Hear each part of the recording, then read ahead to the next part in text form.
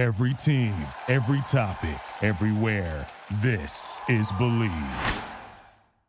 It's an old man's business. It's not a young person's business. You have to really do it for a long time and stay with it and stay in it.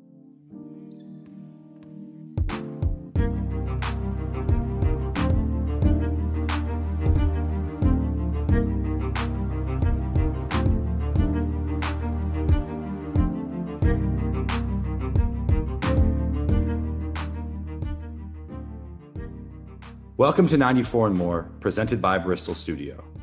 While a basketball court might be 94 feet, we believe it's limiting to solely look at this beautiful game as a sport. In our minds, it's closer to an art form, even a tool through which we can study the world and learn about ourselves. I'm your host, Jake Fenster, and on this podcast, we will explore the game of basketball, not only as a sport, but as a dynamic force that influences culture, builds bridges, and has the ability to shape our national conversation. Hope you enjoy. As always, feel free to reach out to us at 94@bristol-studio.com and follow us on Instagram at Bristol Studio and at 94 and More Podcast. All right, let's get into the show. Today, I'm joined by Cameron Fuller. Cam, thanks for joining the show. Thanks for having me, Jake. It's, I wanted to come on the show for a very long time. So I feel honored now to be here. Yeah, no, actually, last time I saw you was like a week ago. You came up to me and you kind of pressed me about it. And I actually had your name on the guest list for future people I wanted to reach out to. And I couldn't find it in that moment. But then the next day I actually did find it. And I was going to send you a picture of it, but I figured I'd just reach out and schedule you anyway. So here we are. It all came full circle, although I still haven't seen my name on the list. So, I'm going to find it for you. Okay. I'm going to find it for you. Can you tell everyone a little bit more about yourself? Well, more about myself. It's kind of a complicated question, I guess. When people ask me that, because it's so broad, and I feel like I've tried a lot of different things in my life, which some have been more successful than others. But I would define myself as an actor, a producer, a creative, but it's all encompassed in the idea of business for me. So I guess it's the word entrepreneur, Jake. Yeah, there you go. There you go. You said it. You said the word. But yeah, I've been acting since I was 18, which is now a while thinking about it. But I sort of got roped into it. You know me. I mean, in high school we played sports. It wasn't really something I was thinking about, but I grew up in the entertainment business and I knew I wanted to be in it. I just didn't really know what that meant. And then went to college and got roped into acting and started booking things here. So and there. How did you get roped into acting? I think that's an interesting point, because a lot of people want to be actors or they want to figure out how to get into Hollywood or into acting. Right. And I'm curious how that happened for you. So where it started was when you and I were both in high school together. Yeah. Our high school somehow had a program where you could skip second semester senior year and go intern somewhere for 4 or 5 months. Do you remember this? For us, it was what was it called?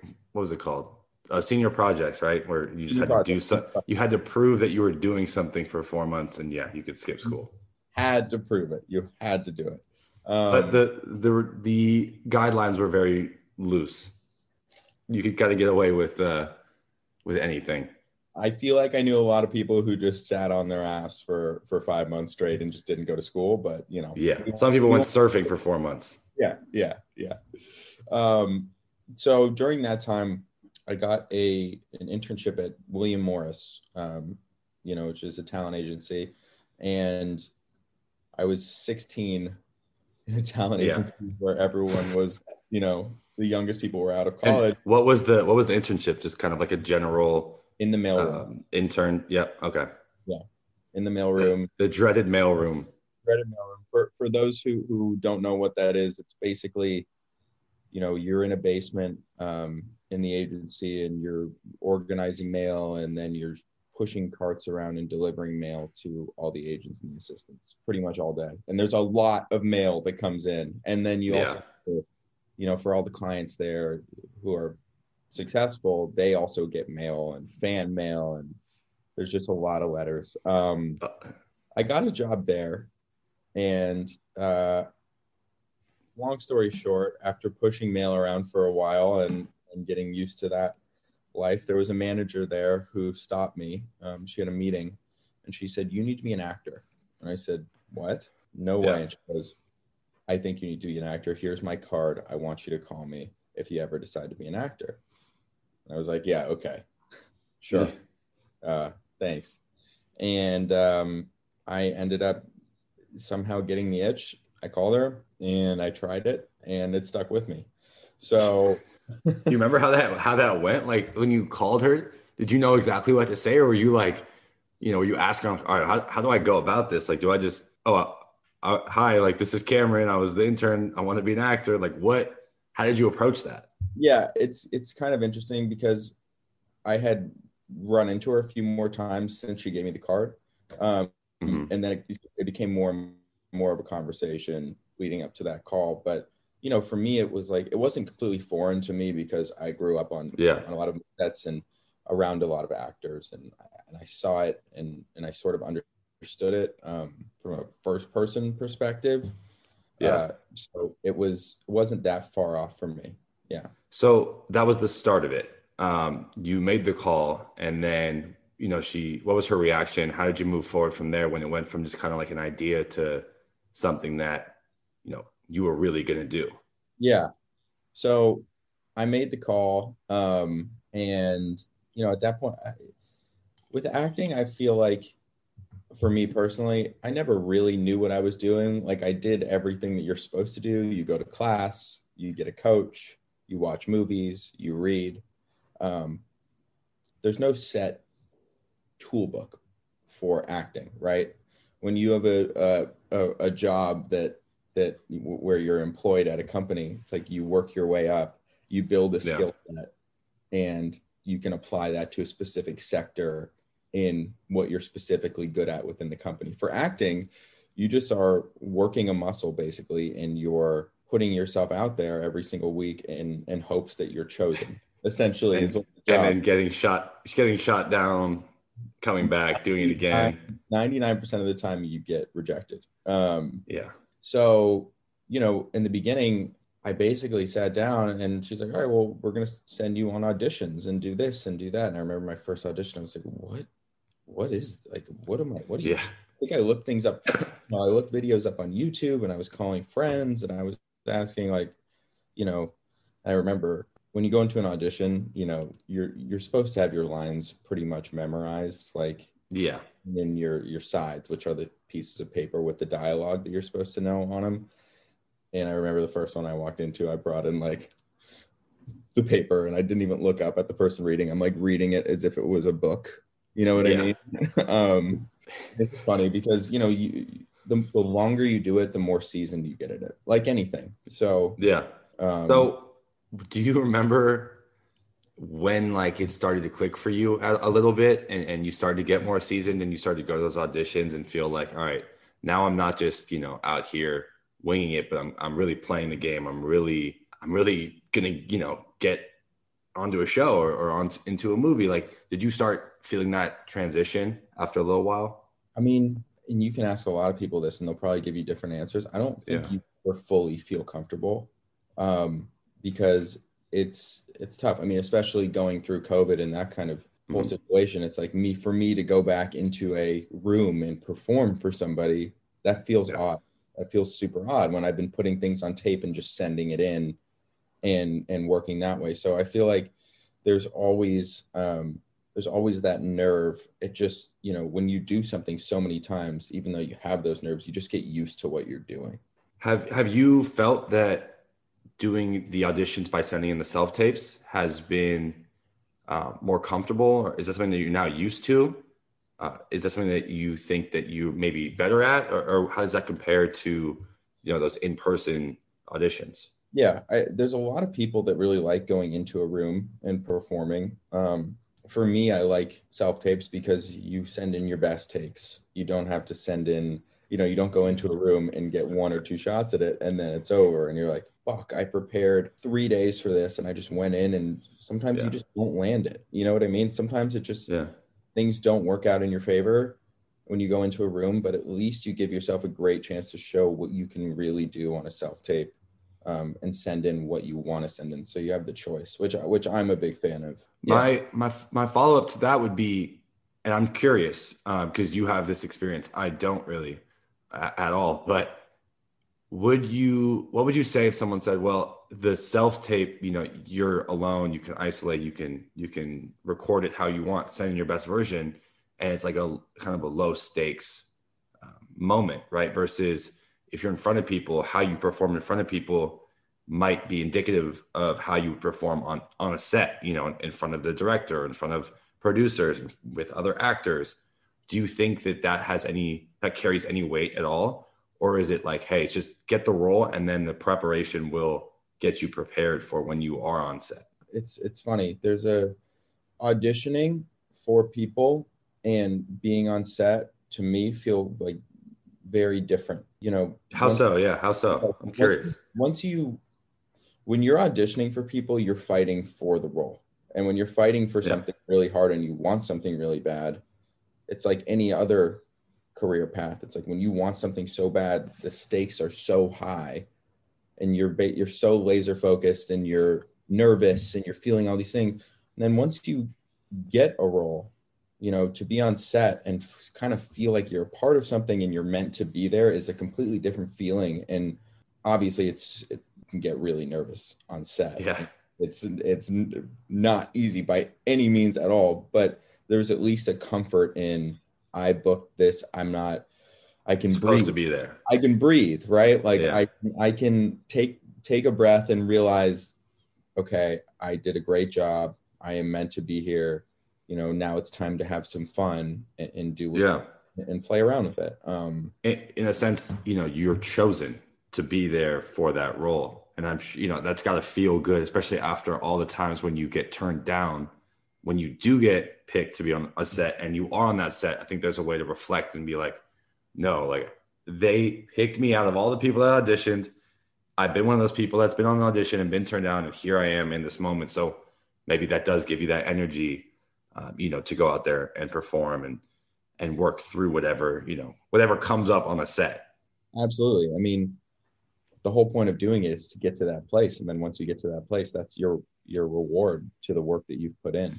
So, yeah. Do you remember what it was like do you remember what the first role was that you landed? And do you remember what that was like, what you did afterwards, who you told, like just that whole experience?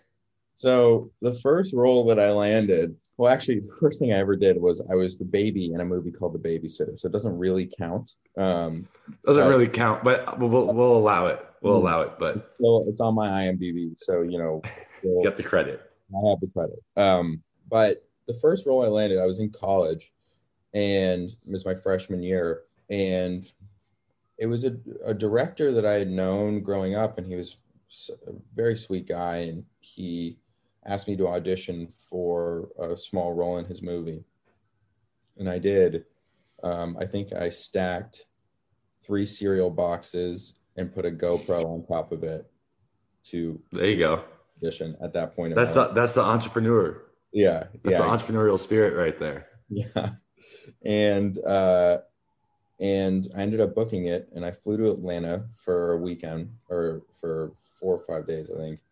And I remember getting to set, and my scenes were with Hailee Steinfeld, who's a phenomenal actress. I got there and I was like, oh my God, what did I get myself into? I mean, I am terrified right now. And, when you get to a set, they can either be really warm or it can be cold, it can be a little bit colder.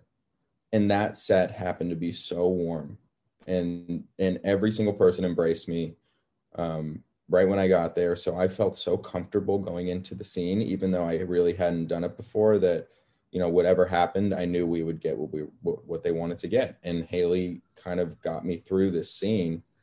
And, by the end of it, I was hoping that I could stay and be in the rest of the movie, even though, it was 1 day or 2 days of work. So yeah, it was it was just a great experience, a great first experience. What was the movie? It was called Barely Lethal. Okay.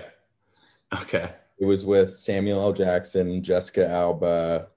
Quite the lineup. Yeah, it was actually it was great. Dove Cameron, Sophie Turner, and Haley Steinfeld. Yeah, it was good. That was the first role you landed. That was the first role I landed. So once you had your day on set and then it was done, you knew you completed the task and you started kind of getting back out there doing more auditions. Did you carry that with you? Did that give you something going forward that you kind of, you said no one's ever comfortable. You can ask all these different actors, you might get a different response, but did that give you a sense of comfortability, at least that, all right, now I have that under my belt as I move forward into these rooms? I think for a lot of people it would. For me, I would, I always have felt like I was behind. A lot of people grow up and they're like, I want to act, I want to perform. And they've been performing since they were 3 or 4 years old. Yeah. For me, as you know, it wasn't like that. I was the opposite. I played sports my whole life. I never really had interest in it. So I had always felt like I was playing catch up. So when that happened, it was a great feeling, but still it didn't make me feel, I wasn't comfortable by any means in what I did or what I was doing. I had no idea if what I did was good or horrible. Yeah. Kind of just waiting for someone to tell me if we can move on or if I'm going to come, if I'm fired, pretty much. So no, I didn't feel much better about it. I think when there's more consistency in a job that you do, you start to feel a lot more comfortable in what you're doing. So my longest job in my career was a show called The Last Ship that I did. And I was on it for 4 seasons. That was different, right? Because when in the beginning, not comfortable at all. I mean, the story of this is I booked one line on the show. So I was supposed to come in and say one line, and I did. You killed that one line. I came in, I had one line, and it was actually a really difficult line, and I struggled with it. I'm sure. I had to turn around and say the line to Eric Dane, who's like a phenomenal actor and a great guy. He mentored me through this scene, this young dude who felt like he had no idea what he was doing. Yeah. And I was struggling with it, but the director was such a nice guy, and I bonded with this guy this day. We just talked, and I asked him questions, and he was really nice to me. And 2 days later, I am in Beverly Hills, and I went to it was some store, and the director happened to be in the store. And I went up to him, and I gave him this big hug, and I was like, that was the best experience of my whole life. Thank you for this. And he told me, he's like, you know what, for you to just come and give me a hug, I'm having a really tough day today. And, this is really kind of you. And it means a lot to me. And I was like, oh, thank you so much. I just want you to know, you really enhanced my life, And 2 days later, I got a contract for 3 more episodes that he was so, and then that built, and that turned into 4 years. So it was just kind of a situation that where there was a lot of luck. Yeah. That's amazing. Fell in my lap. Yeah. That's amazing. So with all that kind of, your experiences of saying one line and turning into 4 seasons and kind of just navigating this crazy industry, what are your goals with acting specifically going forward? With acting specifically, I think anyone's goal is to be at the top of the list, or at the top of at the top of your field. So that's definitely the goal. But for me, what I've noticed, and this has taken time, is the more I put pressure on myself with acting, the worse I do. So if I can put myself in a mindset where I'm not necessarily I care, don't get this twisted. I care. No, I hear you. But where I can sort of pull myself away from the specific project a little bit and just go in and be like, you know what, if you want this performance, that's great. If you don't, that's also okay. And once I've been able to get my mindset there, it's definitely helped in terms of the actual skill of acting for me. So it's taken time to realize that, but I think that the long-term goal is obviously to probably land on a big show or be a part of a great franchise. And, you know, when something like that happens, I think people's lives really change. So that's what you work for in this business. Anytime you get to work, it's like you take it and it's exciting because it really is. It's really hard to book a job. Yeah. I don't envy that journey, you know, talking to you, Charlie, Sam, just kind of hearing about what you guys have to go through, you know, pretty consistently to get work. It sounds brutal. So I appreciate what you guys were going through. But I wanted to ask, how did you start getting into producing? Was that kind of as a byproduct of, hey, you know what, it's kind of hard to just get jobs out here. Maybe I can create some jobs for myself and for my friends. Was that part of the thought process? I think there's two sort of things that got me into producing. One, my dad is a producer, and you know, and you have been to my house many times. I know Dad. I mean, he has worked his whole life on this one job and has found a lot of success in the job. And it's something I always wanted to do. I just never knew how to do it. Again, there's not a manual for producing. You learn by experience and through lessons and failures, and that's how it is. So, and he always says it's an old man's business. It's not a young person's business. You have to really do it for a long time and stay with it and stay in it because, you know, whatever. But so I grew up in my dad's office, and I started as I got into my 20s, I started noticing some of the skills that I had learned from him over the years. And I thought, you know, maybe I can apply these to producing. Which ones in particular do you notice? I noticed, you know, problem solving, which is a producer basically all day, every day. Putting out fires. I learned about being the glue person and packaging, and basically, you know, it's my job to go find the director and the writer and the talent and put together the best possible package to enhance my chances at selling this product, right? And then, you know, I've been on these sets. I've seen how he operates. I've seen, you know, the level of composure that you need to have.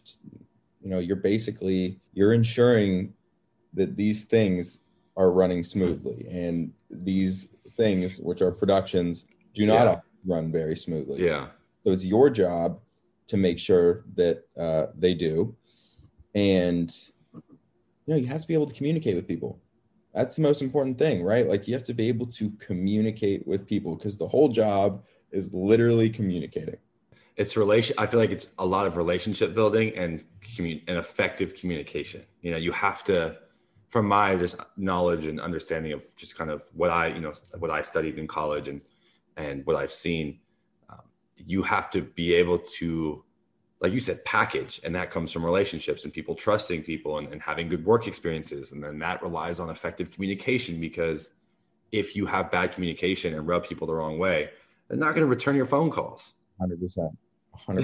I've seen my dad's phone line go cold, and I've seen my dad's phone line get really hot.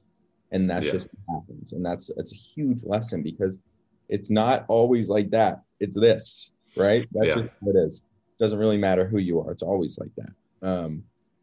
So that's what I learned from my dad. And then, you know, I started realizing, I'm like, from acting, I've grown up with a lot of very respected people in my field, and I've created those relationships. I'm like, well, if I can use these skills that I've learned from my dad while also using the relationships that I have and putting friends and people that I care about in positions where, you know, I can enhance their careers with something great, it's like, that feels like a win-win to me. Maybe I can do something here, you know? And then I tried doing that for 2 or 3 years. And after the last ship, my producing career felt like it was going nowhere, and my acting career felt like it was going nowhere because I couldn't book anything. And I had a quarter life crisis where I said, I'm not going to be in this industry anymore. I can't do it. It's not for me. Yeah.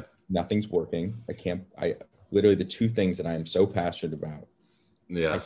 I can't book a job for my life. I literally couldn't book anything, and nothing that I'm producing is going to go. And I want it to go, but nothing's happening. And I come home one day and I have a full breakdown, and, you know, I don't cry a lot. Was crying. Yeah.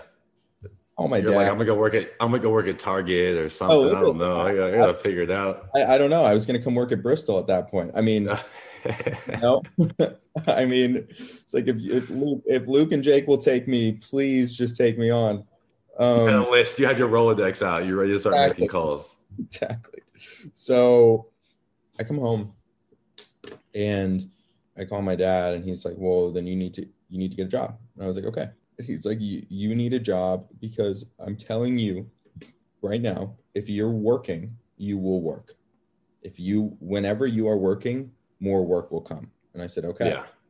That's the lesson that he said, you know, right there. And I was like, all right. I was reluctant. Listen, being an actor, you're not at a day job every day. It's a different sort of lifestyle, you know? So yeah, totally. It was a shift. And then I got a job as a walkie-talkie PA on an Adam McKay show called Showtime. What is a walkie-talkie PA versus a regular PA? There we go. So I get there, and I sort of, I wouldn't say I said that I had some PA experience when really my PA experience was not as high as it probably should have been. But I got, you know, I was in there, and I got there, and they said, you're the walkie PA. And I was like, I PA'd other stuff, but I don't know how to walkie PA. And they're like, well, figure it out. And I was like, okay. And the other PAs, literally the other PAs, they're like, this is the worst job on set. I was like, oh no. Thank you guys so much for making me feel so good about this. So the job is, and this is for HBO. So there was, I think, 300 walkie-talkies, okay? And these walkie-talkies are expensive, Jake. Like, you don't want to lose these things, okay? Yeah. So they give me, I think it was 10 or 12 cases of like 75 walkie-talkies. Oh, no. And they said, you're responsible for these. You need to charge them. You need to hand them out to everyone. You need to label them. You need to keep the inventory of them. Here's the Wi-Fi's. You need to charge, you know, and here's the charging ports, the charging bucket, your walkie belt. So I would walk around with batteries and stuff like that and the whole thing. And you're in charge of the paperwork. At that point, I think I had a full-blown panic attack because I'm not equipped for this. But, you know, I went home.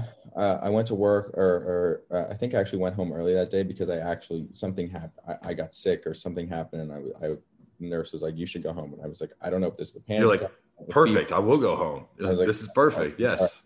Then I thought, really, I shouldn't work in this business, but I called my dad again, and he said, "You need to get through this. It's going to be a great experience for you." And I was like, "Okay." Go back the next day, start getting the hang of these things. Go home the next night. I get an audition in my inbox. Still, I'm a little disappointed, just the whole situation. I'm like down on my luck at this point is what it feels like. And it was 11 o'clock at night. I had to be back at work at 5 a.m. And my roommate, Graham, was like, let's just go upstairs and tape this thing. I'm like, dude, I don't care. I have a job. I'm not doing it. He's like, can we just Milwaukee PA guy. Yeah. Milwaukee-talkie PA guy. I'm busy. Yeah, exactly. Can we please just tape this? Fine. Let's go upstairs. Taped it, sent it in, didn't think anything of it. 2 days later, I get a call from my manager, and she's like, hey, you're in the top 3 for this role. And I was like, okay, sure, great, sounds good. It was the lead of a movie. And I'm like, yeah, all right, cool, let me know. She's like, what are you doing? I'm working a job. I started 3 days ago. We're in prep week. The job really starts in 5 days from now. So, you know. And she was like, can you quit if you book it? And I was like, I guess I could quit. I sure. Yeah. I go back. I'm really getting the hang of the walkie-talkies at this point. I mean, I've labeled all of them. I know exactly where they are, you know, to the point where I'm locked in, right? I'm like mentally. Yeah. It's game time. They give me Friday off. Okay. I was supposed to work all week. They give me Friday off. They're like, you've done all the work you need to do for prep. Like you there's nothing else for you to do. I'm like, oh, wow. Good. What, pat on the shoulder. Yeah. Kat. Yeah. You know, like you're the king of the walkies now. And on that Friday, I get a call and she says, you booked it from my whole team. They're like, you need to quit your job right now. I'm like, I've worked for 4 days. This is insane. So I call them, I quit. The next Monday I'm at a table read as, you know, the male lead of this Blumhouse movie. And it was just a moment that I will always hold on to, because it was that moment of, you know, the universe has weird ways of working. And my dad was right in the sense of, if you work and you do good work and you work hard, sometimes you get rewarded with things. And that's, you know, how it felt there. And the full circle to the story is on our last night of shooting, we had a scene where we were driving in the car and it was far away. And the director comes up and says, hey, we have to put a walkie-talkie in the car. Do you know how to use it? He was like, guys, this is going to take so long. We have to teach one how to use it. And I go, no, you don't. I got it. I got it. I got it. And, I love that. Dude, I was like, I have chills thinking about it right now. And I started pulling out all the walkie tricks. I was talking to them on different channels and doing the whole thing. And that's it was crazy. Awesome. It was awesome. So it really came full circle in that moment. And then ever since then, that movie, things have been going great. What, did that movie come out already, or is it coming out soon? Or? That came out last March. Okay. Last March. So like right when everything shut down. Literally, it was it was like one of the first COVID movies. That's so was that tough for you? Because I'm sure you were super excited for the whole thing, and like then everything happened. Did you have a premiere to go to, or was everything kind of pulled? What was that like for your first big movie release? The premiere was on March 4th. Okay. The world shut down on March like 12th. So we were right on the border, but we made it. Crazy. Isn't that wild? Crazy. Really, really like just hard to imagine. Just going back to the beginning of this conversation. Yeah. About confidence and, you know, that movie gave me the confidence that I can act. I can be an actor, because that's what I had always wanted. I had always wanted to book the lead of a movie, and to be able to do that, that is like one of those moments I can look back on and be like, damn, I was put into a high pressure situation with, you know, weight on my shoulders of a production, and I was able to get through it. That's something going forward I can reflect on. And, you know, it was a moment like I achieved a goal. Yeah. I mean, just hearing that story is amazing. I think what you said, you know, your dad put you on that path, like just work and you'll be rewarded, you know, something will come out of it. And I think the fact that you became a walkie-talkie PA, something so specific, and it put you through all that to then be on that set, and it comes down to, oh shit, someone needs to know how to use this walkie-talkie. You got to teach them. It's like, to me, that's just a sign of, you know, you did the right thing. You're on the right path. You just got to keep doing it, keep grinding, keep working through those ups and downs. And, you know, eventually you'll get where you want to go. But for you, are there types of content, you know, types of movies or TV shows that you gravitate towards, you know, either acting in or developing from a production standpoint that gets you excited about the future? Yeah. I mean, I'm the kind of person where I don't want to be on a project in any capacity if I can't really enhance it or add value in any way. And where I've landed is young adult, right? YA is somewhere I can be useful, and horror, somewhere I can be useful. So those are the two places that I've really stationed myself with my projects. And that's just in terms of producing. In terms of acting, I mean, I was on the Goldbergs last night. I did not expect to. I saw that. I did not expect to ever be on a comedy, but it worked. You kind of, with acting, who knows what anything can be. So you kind of just go for everything.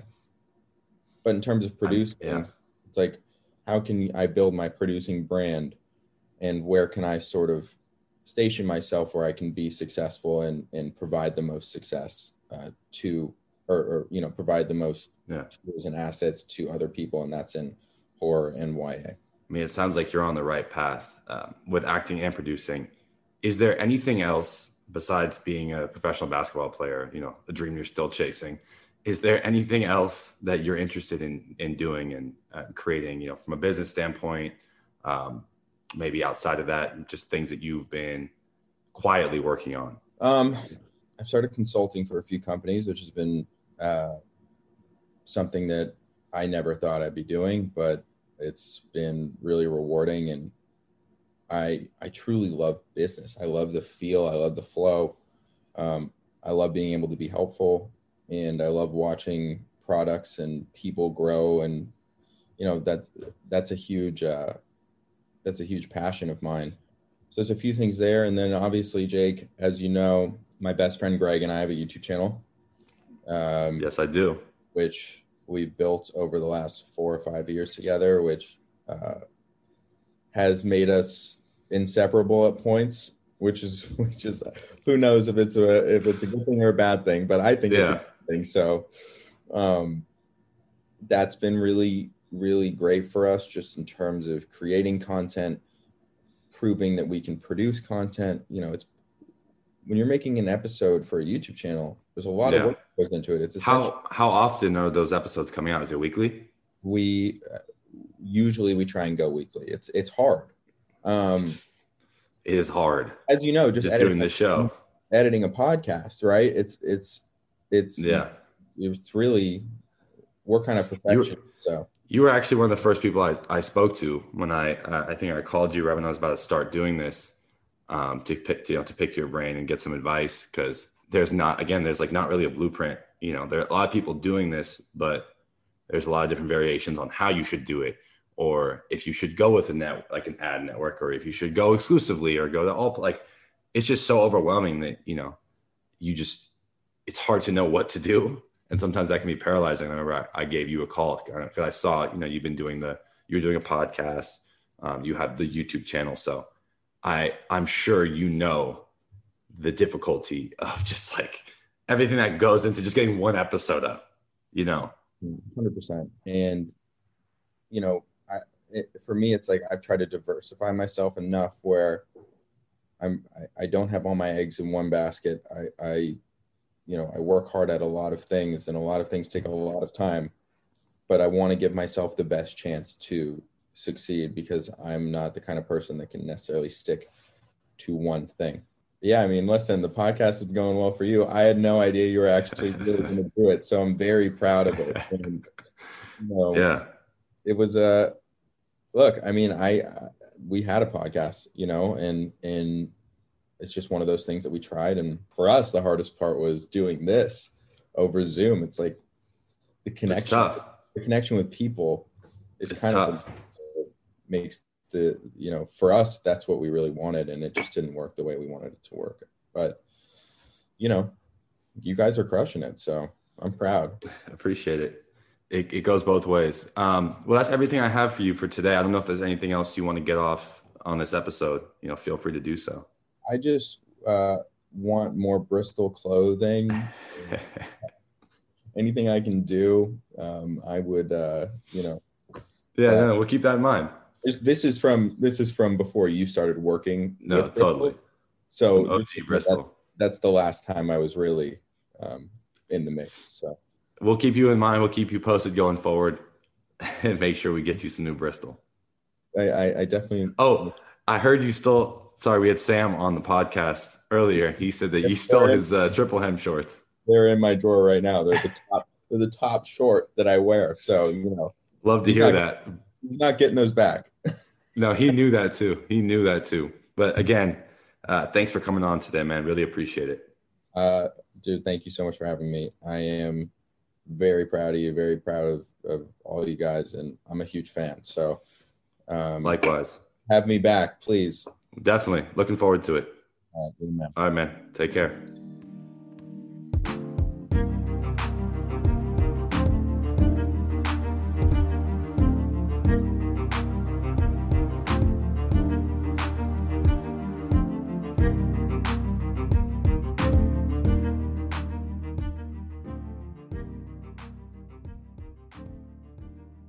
This podcast is presented by Bristol Studio. Sound editing by Rashad Allen. Music by James Grissom.